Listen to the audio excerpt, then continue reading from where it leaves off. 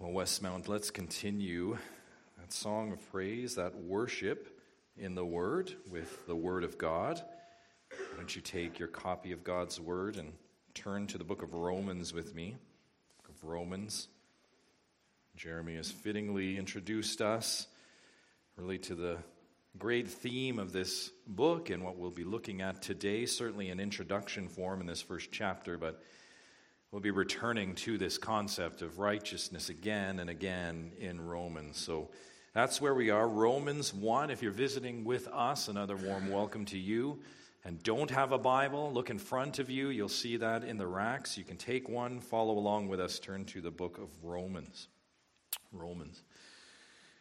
See, here as we turn to chapter 1, and this morning we are returning to the summit of these opening verses, the theme of this letter.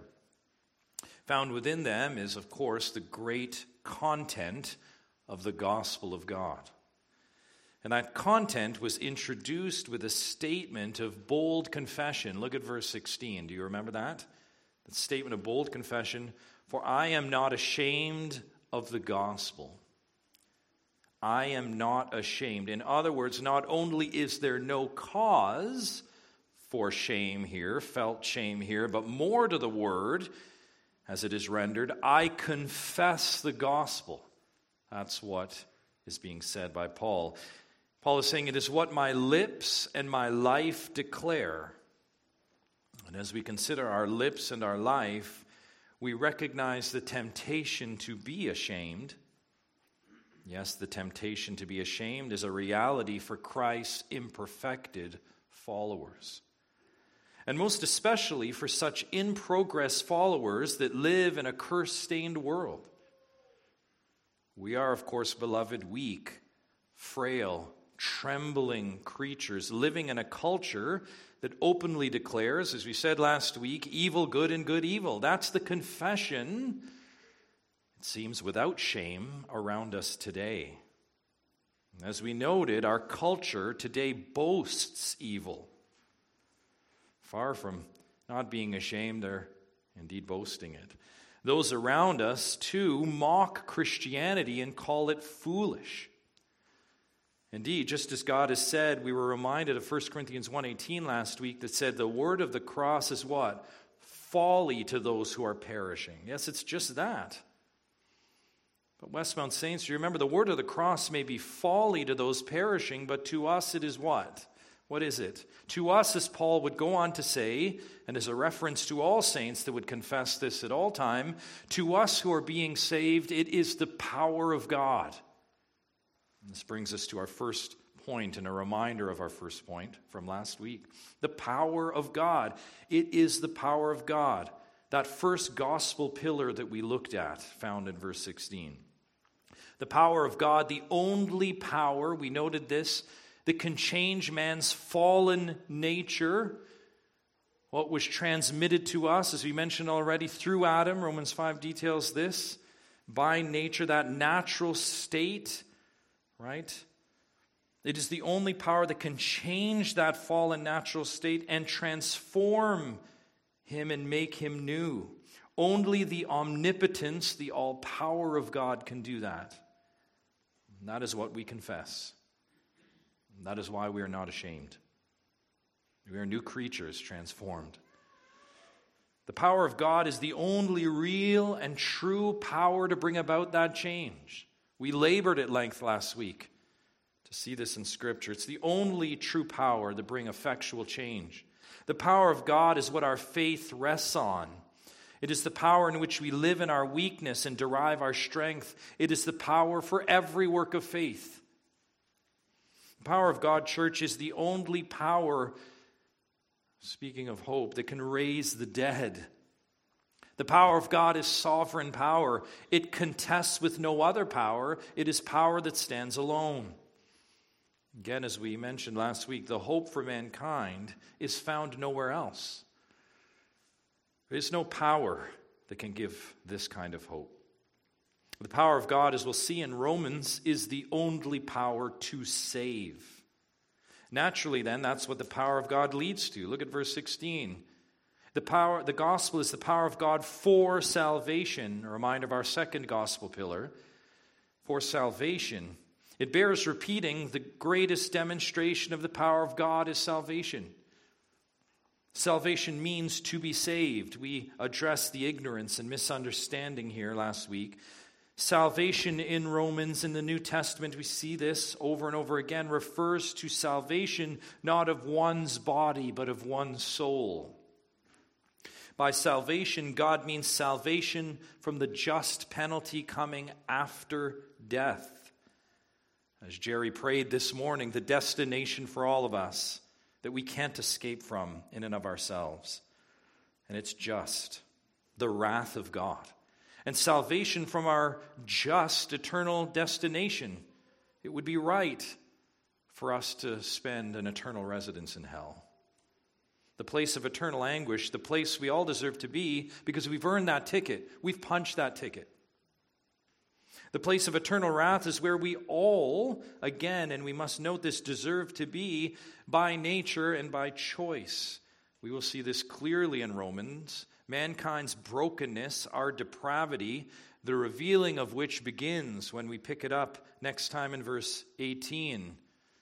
It will be made very, very clear what our condition is. Hence, we need salvation. We are bound for eternal anguish and incapable of self-rescue. Saints, this is why we are not ashamed of the gospel of God, because it proclaims eternal hope. The power of God for salvation. By God's power, the lost soul can be saved.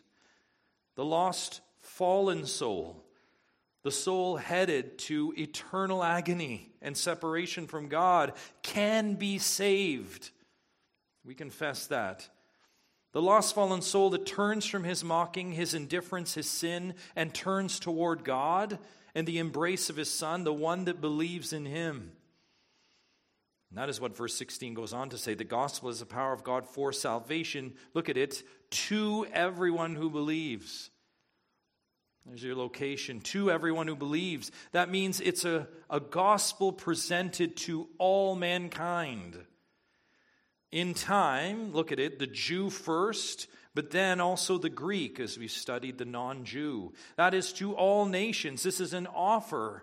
This is the opportunity presented to all nations. The power of God for salvation. That good news, the free gift of God. Once first proclaimed to Israel, now proclaimed to all nations, offered to all. Yes, God calls and he elects from every nation. In Westmount, we confess that. Thus, we are not ashamed of man's only hope for salvation. The power of God, salvation, the first two of four gospel pillars in these verses. That's where we left off last week, and now we consider the other two. Look at them with me. The righteousness of God and faith. Let's look at them again in these two verses. Let's read them again. Verse 16. For I am not ashamed of the gospel, for it is the power of God for salvation to everyone who believes, to the Jew first and also to the Greek. For in it the righteousness of God is revealed from faith for faith. As it is written, the righteous shall live by faith. Let's pray. Our Lord and Father God, we ask, we continue to plead in this study that you would take these words, Lord, and open our eyes, our minds to see them, to understand them. Father, maybe we need new eyes today, Lord, to see. Maybe we need to be renewed in these truths, Father, that these words communicate. But Father, whatever our state, do that, Lord. Plant them deep and let us respond in faith, the faith that you give. We pray in the name of your Son. Amen.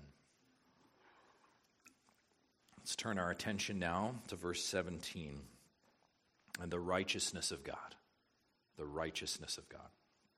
It says, for in the gospel of God, in the good news, look at it, for in it, that's the gospel of God, the good news, the righteousness of God is revealed. When we opened this study a few weeks ago, we defined the righteousness of God a specific way, and we said it this way: God acting in accordance with his own nature. God acting in accordance with his own nature. That's in its simplest form, and I pray its most helpful form. That is the righteousness of God. God acting in accordance with his own nature. And we need to understand that and settle it into our hearts in this study. And again, this is just the beginning as we study this concept. The righteousness of God is referenced 9 times by the Apostle Paul in his letters. 8 of those times are in Romans, very directly. You understand what is going on in Romans with that fact alone. All of that to say, this is indeed the summit and the point in Romans. God acting in accord with who he is. The righteousness of God then is the sum of God's perfection. It is who he is. The righteousness of God is the perfect action of our God. It is what he does. Who he is, what he does. This is the message of Romans, that in the gospel, God is doing in accord with his being. God is doing in accord with his being. Now, this is what the gospel of God reveals. Let's look at the next word in there, this revealing. In fact, that word, look at verse 17, is a very important word that Paul uses. In the gospel, the righteousness of God is revealed. By revealed or revelation, we're not referring to something new or novel. If you've been around Westmount for a while and been in the various classes, this shouldn't be new to you, that concept that revealing is not something new. No, to be revealed in Scripture is always to make something once previously hidden, previously concealed, making it known now in this present time. That's what revealing is.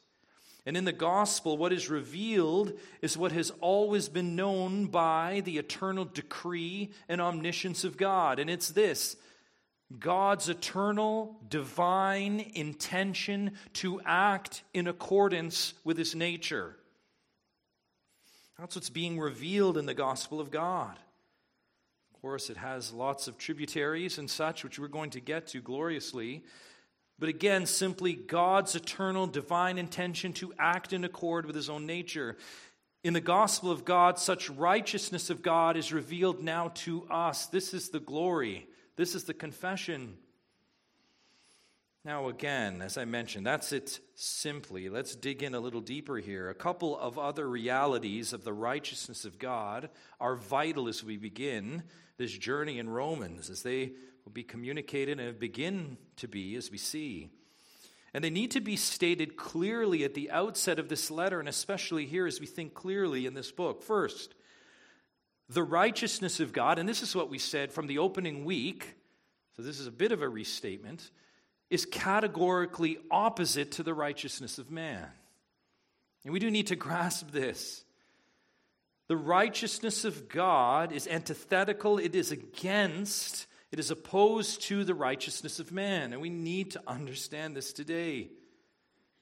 As we said off the top, there is a righteousness being presented to you that knows nothing of the righteousness of God. And in Romans, beloved, this is emphatically presented. This, Westmount, we will not miss in this study. God's righteousness in Romans is in fact contrasted to man's righteousness. Later in this letter, let's think about chapter 3. Paul will reference the fact, this is what he'll say in Romans 3 verse 5, that our unrighteousness, that's the righteousness of man, our unrighteousness serves to show the righteousness of God. What gives it the presentation in Romans? What is the platform for the righteousness of God? Well, it's set against the unrighteousness of man. That's what Paul is saying. That contrast is unveiled then in the 2 preceding verses, which are the 2 we're about to descend into, Romans 1 and 2. We will see this. And beloved, it will be hard, there's no question, when you see the righteousness of man presented and all its fallenness and depravity. That's where Paul goes, so we follow the text from verse 18 on. We'll see that. But that contrast, the polar difference, it's not just a study when you come to church.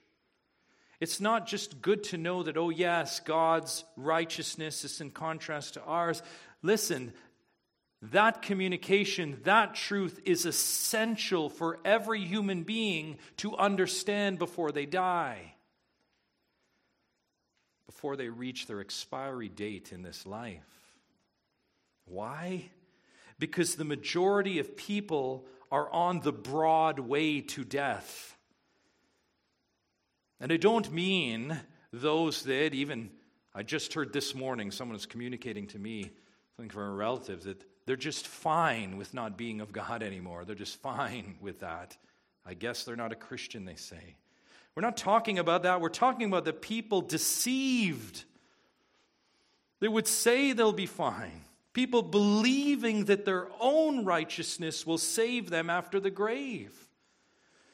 Maybe confessing some part of the righteousness of God. Well, that's why we go to church, and that's why I open the Bible, and that's why in my lineage. But even 0.01% of your own righteousness pollutes the whole thing. What do we sing? It is Christ, 99%? It's Christ alone. You have nothing to offer. And we need to see that before we die, and that is the problem. Because it doesn't matter how many doses of our own righteousness, the mocker might say, well, I'm just going to put a whole heap of my deeds on there. It doesn't matter. Every righteous deed, the Bible says, is impotent. It emanates from us. The Bible speaks of the untold numbers of men and women that will be deceived by this. You have an entire passage outlining this tragedy on that day. Get away from me, Lord will say, I never knew you. Our righteousness does not contain the power to save. Remember, it is opposite. No, our righteousness does not save. Our righteousness only condemns. Yet, how we rely on it, don't we? I think if we're being honest this morning, like a pacifier, right? Like a comfort for us, we love our deeds, don't we? Our deeds make us comfortable around other people. At least I'm not like them. And God, you must see what I did yesterday. Oh God, won't you see what I do? What I do. What I do. How we rely on our own righteousness. And so often don't even say it, but feel it. Humanity is always tempted to rely on their own righteousness instead of submitting to God's righteousness, the only instrument for salvation. The righteousness of God is the only righteousness and power to save. That's one reality. Another reality of the righteousness of God, so important off the top, that warrants opening comment, introductory comment, is this. And this is where we get very pointed with where we're going. And again, as Jeremy helpfully brought us to this morning, the righteousness of God is indeed who God is and what God does. But also, this is what we're going to see, in the gospel of God, what is revealed is the righteousness of God bestowed. It is who God is and what he does, but we're going to see it bestowed, imputed, as Jeremy showed us this morning. The righteousness of God is revealed in the gospel of God is gloriously this. Listen, that God acted in accordance with his nature, but in the gospel to make sinners right with himself. It just gets more glorious, doesn't it? And how does he do that? Well, let's be precise and clear here. In a milieu of false claims, let's be clear. Does he infuse the sinner with a righteousness so that he can slowly change? It just helps him. There's this synergistic kind of a sense. He can progressively learn and earn right standing before God so that on that day he can look back. God helped for sure, but he stands on some degree of his own merit. So it's God, thank you, but now it's up to us. No, that sounds good, and of course the Roman Catholics teach that, but that is not what is taught here in Scripture. We will see that in Romans. That's not what's taught here. No, the righteousness of God is not a very helpful infusion. It's not a divine life boost. That's not what the righteousness of God is. The righteousness of God is revealed in the gospel as a status conferred. It is a divine achievement. It is the conferring of a right status. It's the legal declaration of one's standing. This is the glory and the amazement, quite frankly. It is indeed amazing love. This is righteousness counted. Let's use the language we're going to see in Romans. Righteousness accounted to the sinner. This is the righteousness of God that declares the unjust are now just in God's sight. How? Through Christ. Let's ever lose that divine instrument. Through Christ. As we will see, the righteous one who again lived perfect righteousness.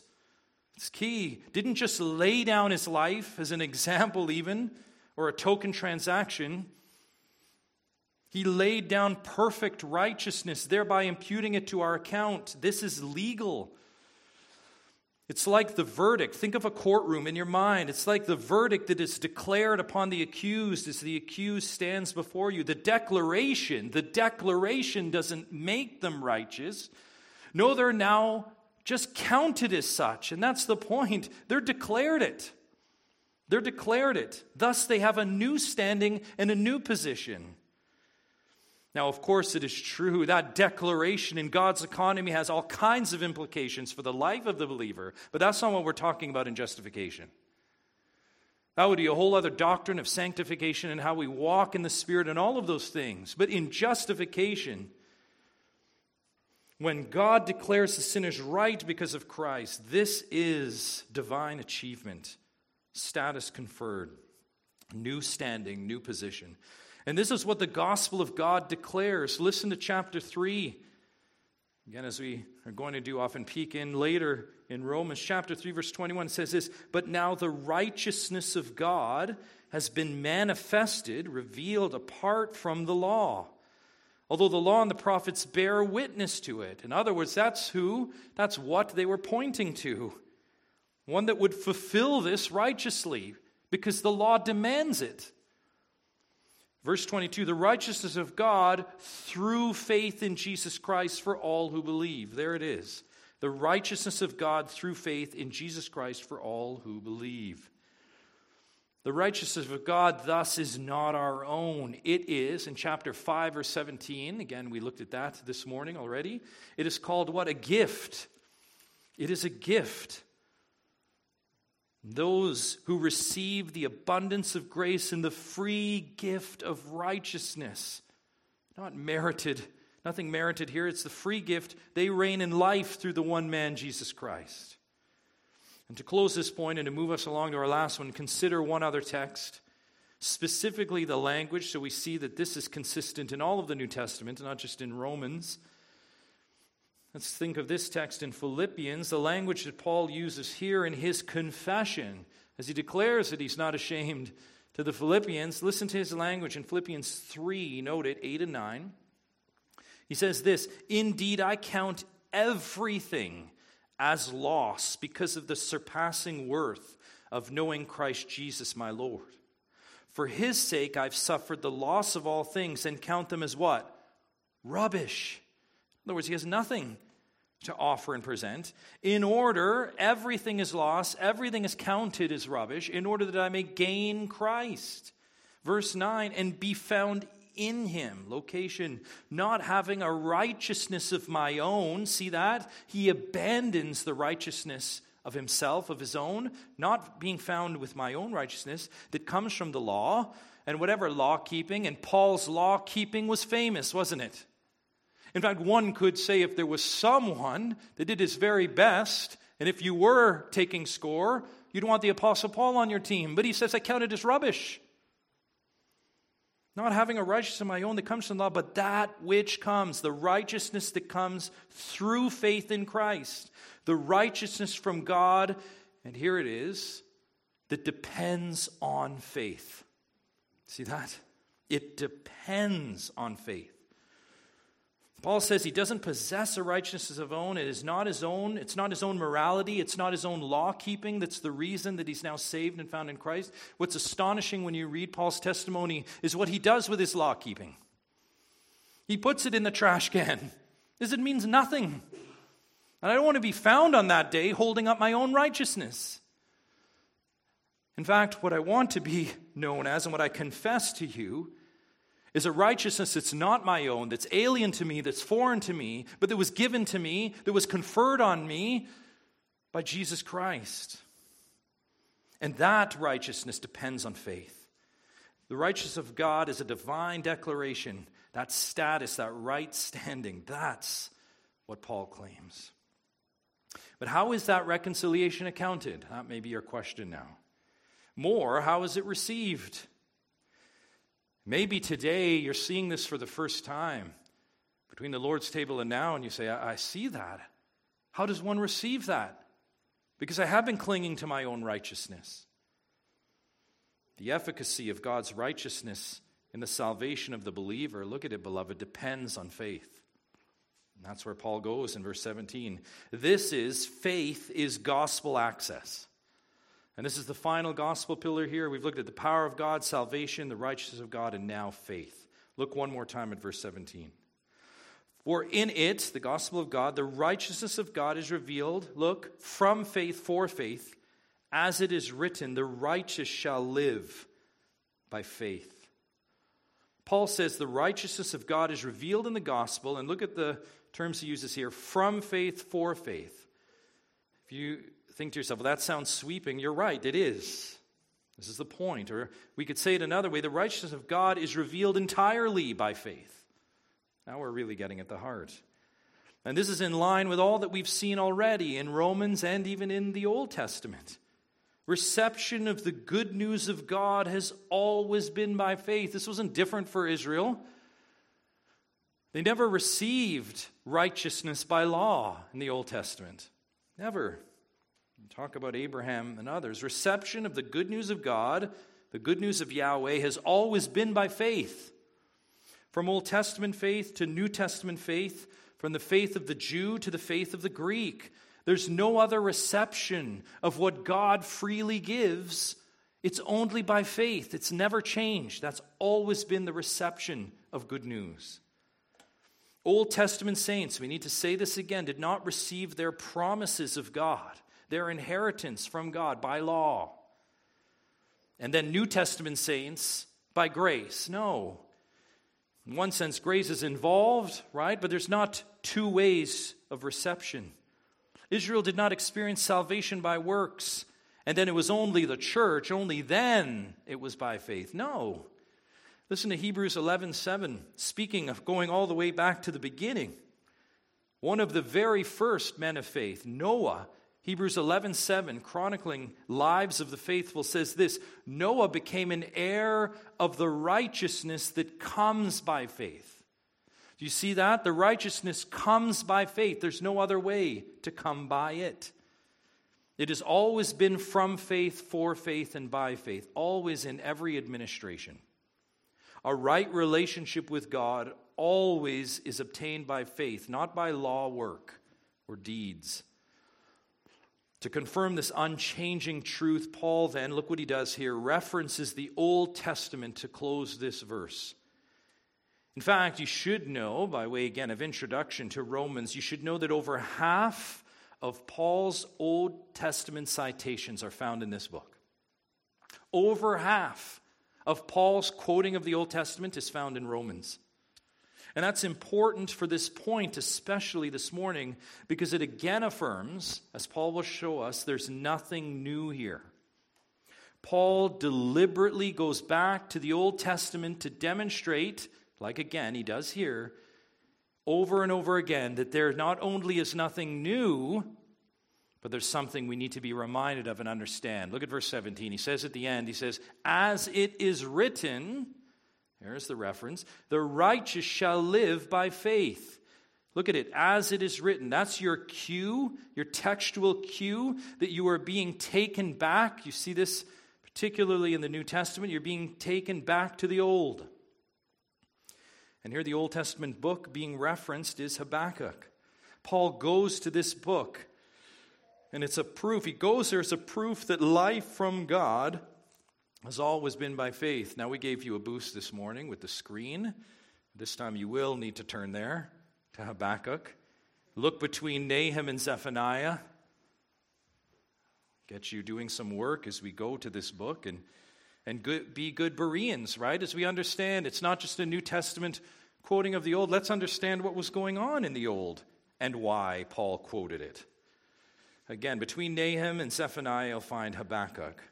little 3-chapter minor prophet book. Habakkuk, of course, one of the prophets of Israel. If you've been here Wednesdays, you're already familiar with him. Consistent message from the prophets, right? God speaking to his people about covenant violation and the implications of covenant violation, but then also bringing the message of hope. Habakkuk, no different, but his flavor we will see as we just do a brief survey of this book. Look at the opening verses. Habakkuk opens his letter, and this is a cry out to the Lord at the situation in Judah. In Judah. Look at the opening verses. The oracle that Habakkuk prophet saw. O Lord, how long shall I cry for help, and you will not hear? Or cry to you violence, and you will not save? Why do you make me see iniquity, and why do you idly look at wrong? Destruction and violence are before me, strife and contention arise, so the law is paralyzed, and justice never goes forth, for the wicked surround the righteous, so justice goes forth perverted. Look at that. How bad is the situation in Israel? Look at what the prophet is saying here. Look at the end of verse 3. Destruction and violence are before me. Why are you sitting idly, Lord? Are you not seeing this? Look at verse 4. The law is paralyzed. In fact, no justice goes forth. And it's your justice from his sight. For the wicked surround the righteous. Note that. The wicked surround the righteous. That's what Habakkuk sees. So justice goes forth perverted. That's the situation in Judah. It's an awful scene to look at. Habakkuk says, what are you doing, Lord? That's his complaint. Do you see this? God responds, verse 5. Habakkuk, look among the nations and see. Wonder and be astounded. For I am doing a work in your days that you would not believe if told. One imagines the prophet sitting up straight and say, okay, here we go. For behold, I'm raising up the Chaldeans, the Babylonians, that bitter and hasty nation who march through the breadth of the earth to seize dwellings not their own. An instant reminder of how unjust the Chaldeans are. They're dreaded and fearsome, yes, those Chaldeans. I'm raising them up. Their justice and dignity go forth from themselves, their righteousness. Their horses are swifter than leopards, more fierce than the evening wolves. Their horsemen press proudly on. Their horsemen come from afar. They fly like an eagle, swift to devour. In other words, they're powerful on earth. They all come for violence, all their faces forward. They gather captives like sand. In other words, they're ruthless in their efforts. At kings, they scoff. In other words, they care little for earthly power.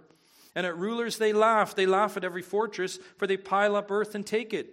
Then they sweep by like the wind and go on. Guilty men whose own might is their God. At this point, you don't even need to read on to imagine what might be happening in the Israelite as he reads this. This is your solution, God. This is your solution, to raise up a people so fierce and cruel and wicked. You are raising up Chaldeans to judge. Look at them in verse 6. At this point, the Chaldeans would have been a small band that would have been growing, but not the power that they would be. And we'll talk about that more in a moment. You can even imagine more of the bewilderment to Habakkuk. Those people, that little band of bandits, you're raising them up to judge us? Habakkuk, like anyone looking at the situation with their plain eyes, would be aghast. And so the prophet protests in verse 12. Look at verse 12. We continue. Are you not from everlasting, O Lord my God, my Holy One? We shall not die. He knows his God, in other words. O Lord, you have ordained them as a judgment, and you, O rock, have established them for reproof. In other words, I know what you have said about enemies to you, Yahweh. I know what you've said.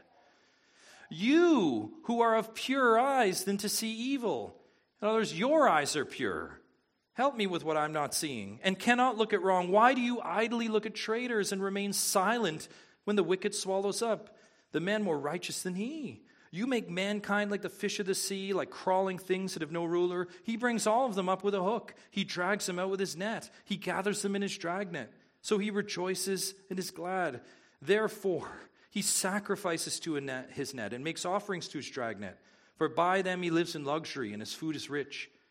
Is he then to keep on emptying his net and mercilessly killing nations forever? In other words, how long is this going to go on? Is this just another piece of a wicked program, Lord? What are you saying? Chapter 2, I will take my stand at my watchpost and station myself on the tower and look out to see what he will say to me and what I will answer concerning my complaint. In other words, okay, well, I'm here. I have heard it, but I don't know what else to say, Habakkuk says. Habakkuk's complaint, if you go back to verse 13, it's summed up fittingly in verse 13. You who are of purer eyes than to see evil. In other words, God, you can see this. You have greater eyes than we do. You cannot look at wrong. And why do you idly look at traitors and remain silent when the wicked swallows up? You just see Habakkuk wrestling with his complaint to God here. What is going on? When the wicked swallow up, verse 13, the man more righteous than he. Help me, God, understand this. Yahweh, how can you of pure eyes just sit idly by? How can you remain silent? You will use the wicked to judge your people? Is that what you're saying, Yahweh? And so he is. And so it is, beloved, in our vision. Is that not right? Habakkuk, like Job, is left no other recourse than to protest in the sight of such circumstances that make no sense again in their own eyes. When that's where you rest on what you can see, then like Habakkuk, you will complain. Lord, how can you use a wicked nation, don't you see? To judge your nation, don't you see us? They're worse than us, don't you see that? In response, God says this, and this is the context then that Paul links to in Romans 1. We pick it up in verse 2, chapter 2. And the Lord answered me, here's the Lord's response, write the vision, make it plain on tablets, so he may run who reads it. For still the vision awaits its appointed time. It hastens to the end. It will not lie. If it seems slow, wait for it. It will surely come. It will not delay. Behold, his soul is puffed up. It is not upright within him, but the righteous shall live by his faith. Habakkuk, write the vision as he did. It's in front of you. Not just chapter 1, but through to chapter 2, by the way, where God would go on to pronounce judgment on the Chaldeans, as we read this morning. They would fall in time. The rest of chapter 2, as you read, details that fall. And we have to pause here in light of those historical truths to consider what's going on here and what Paul is referencing.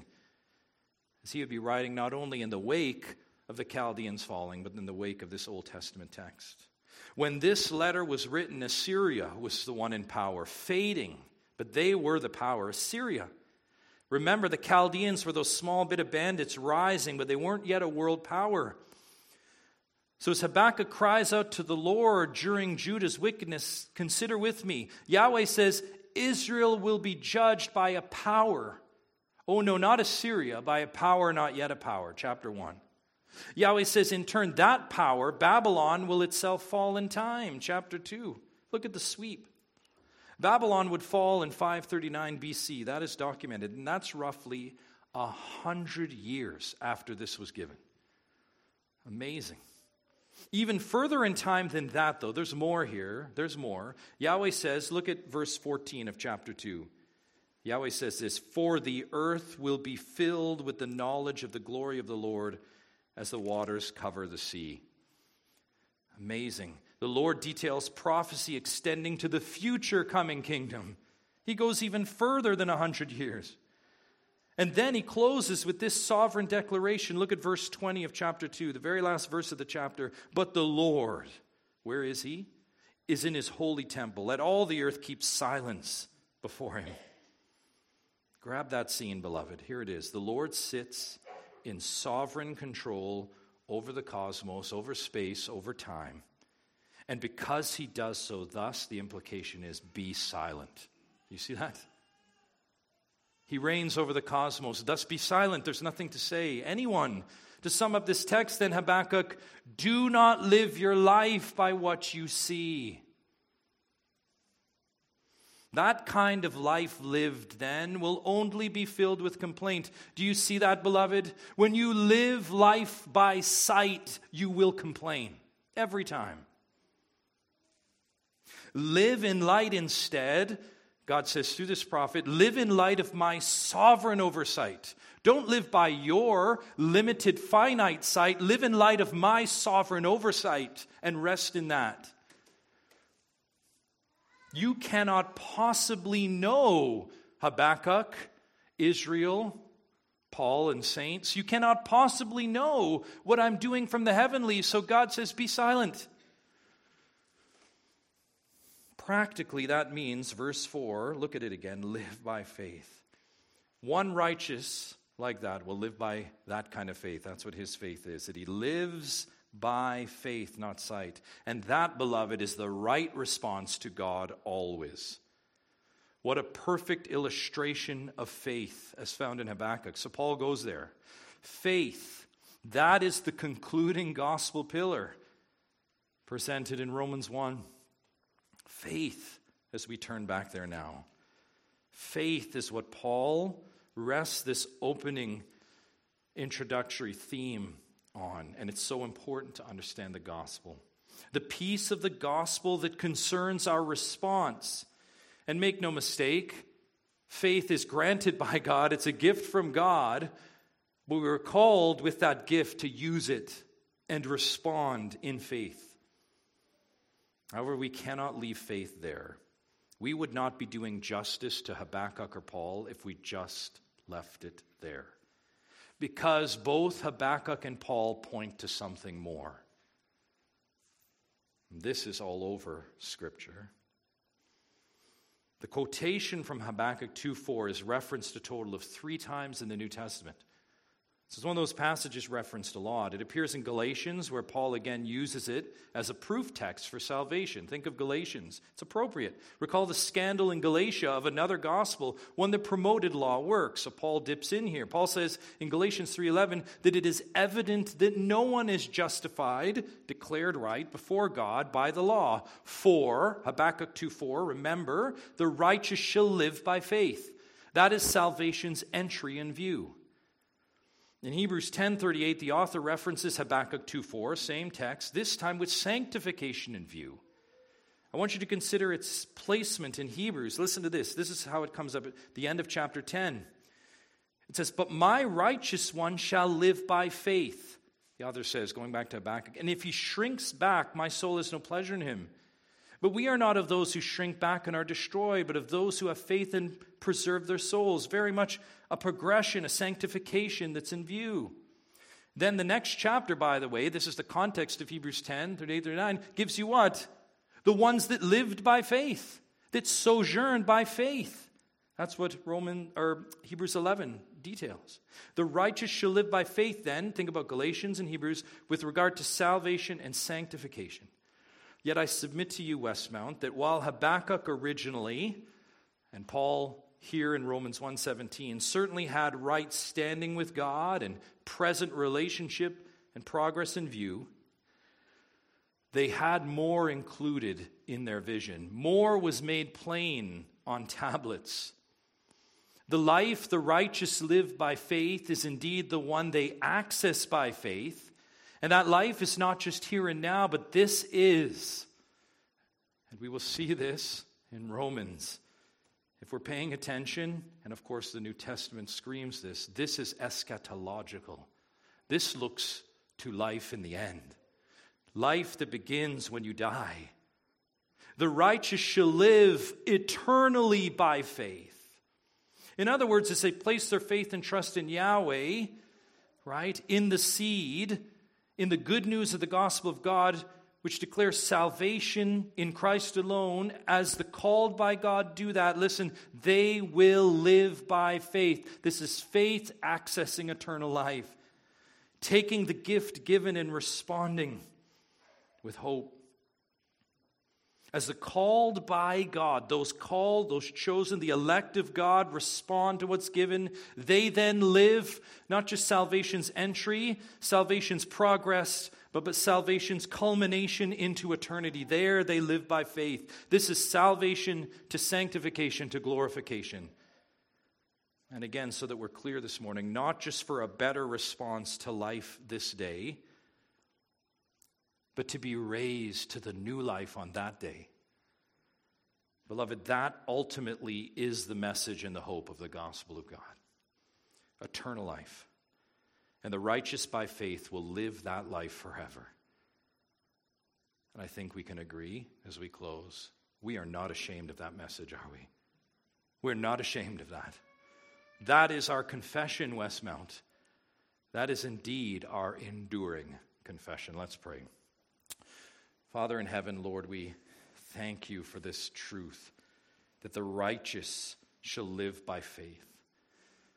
Father, what a great, great God you are, a God great in goodness and character, a God great in what he does, in his acts, and of course, a God great in his love toward us, bestowing upon us this divine achievement in Christ, that we would be declared righteous because of Christ and receive something we don't deserve.